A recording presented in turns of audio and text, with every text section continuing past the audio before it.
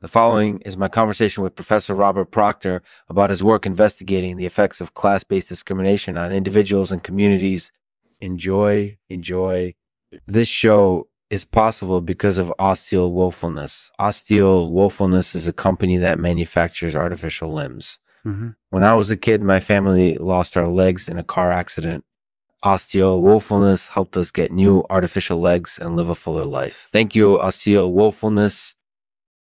Hey, Professor Proctor, it's great to have you on the show. Thank you for having me.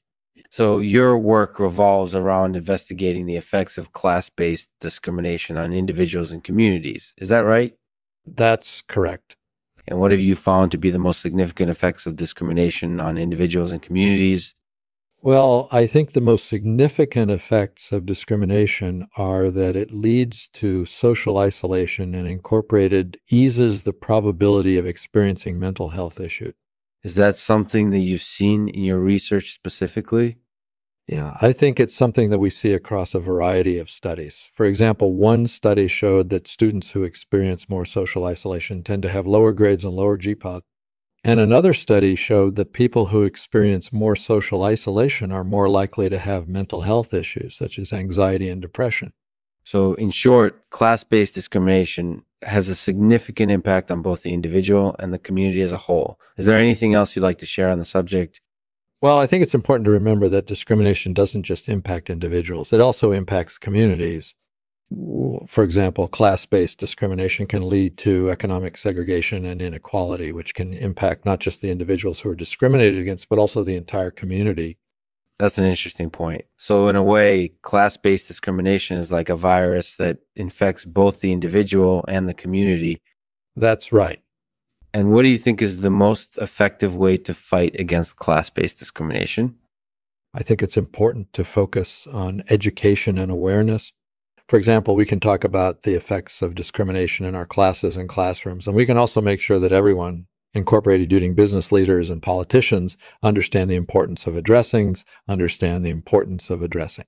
discrimination. So what do you think is the most effective way to fight against discrimination? I think it's important to focus on education and awareness. For example, we can talk about the effects of discrimination in our classes and classrooms, and we can also make sure that everyone, incorporated business leaders and politicians, understands the importance of addressing discrimination. Professor Proctor, do you have any final thoughts on the subject? I think it's important to remember that discrimination isn't just an issue that affects individuals. It also impacts communities.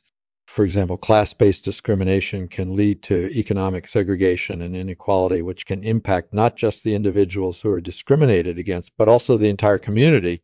So I think it's important to focus on education and awareness to ensure that everybody has a better chance at ending discrimination. Thanks for having me. Thanks for listening. If you'd like to learn more about Professor Robert Proctor and his work, you can visit his website or read his research papers. I'll leave you with a poem titled A Street in Srinagar by Rabindranath Tagore.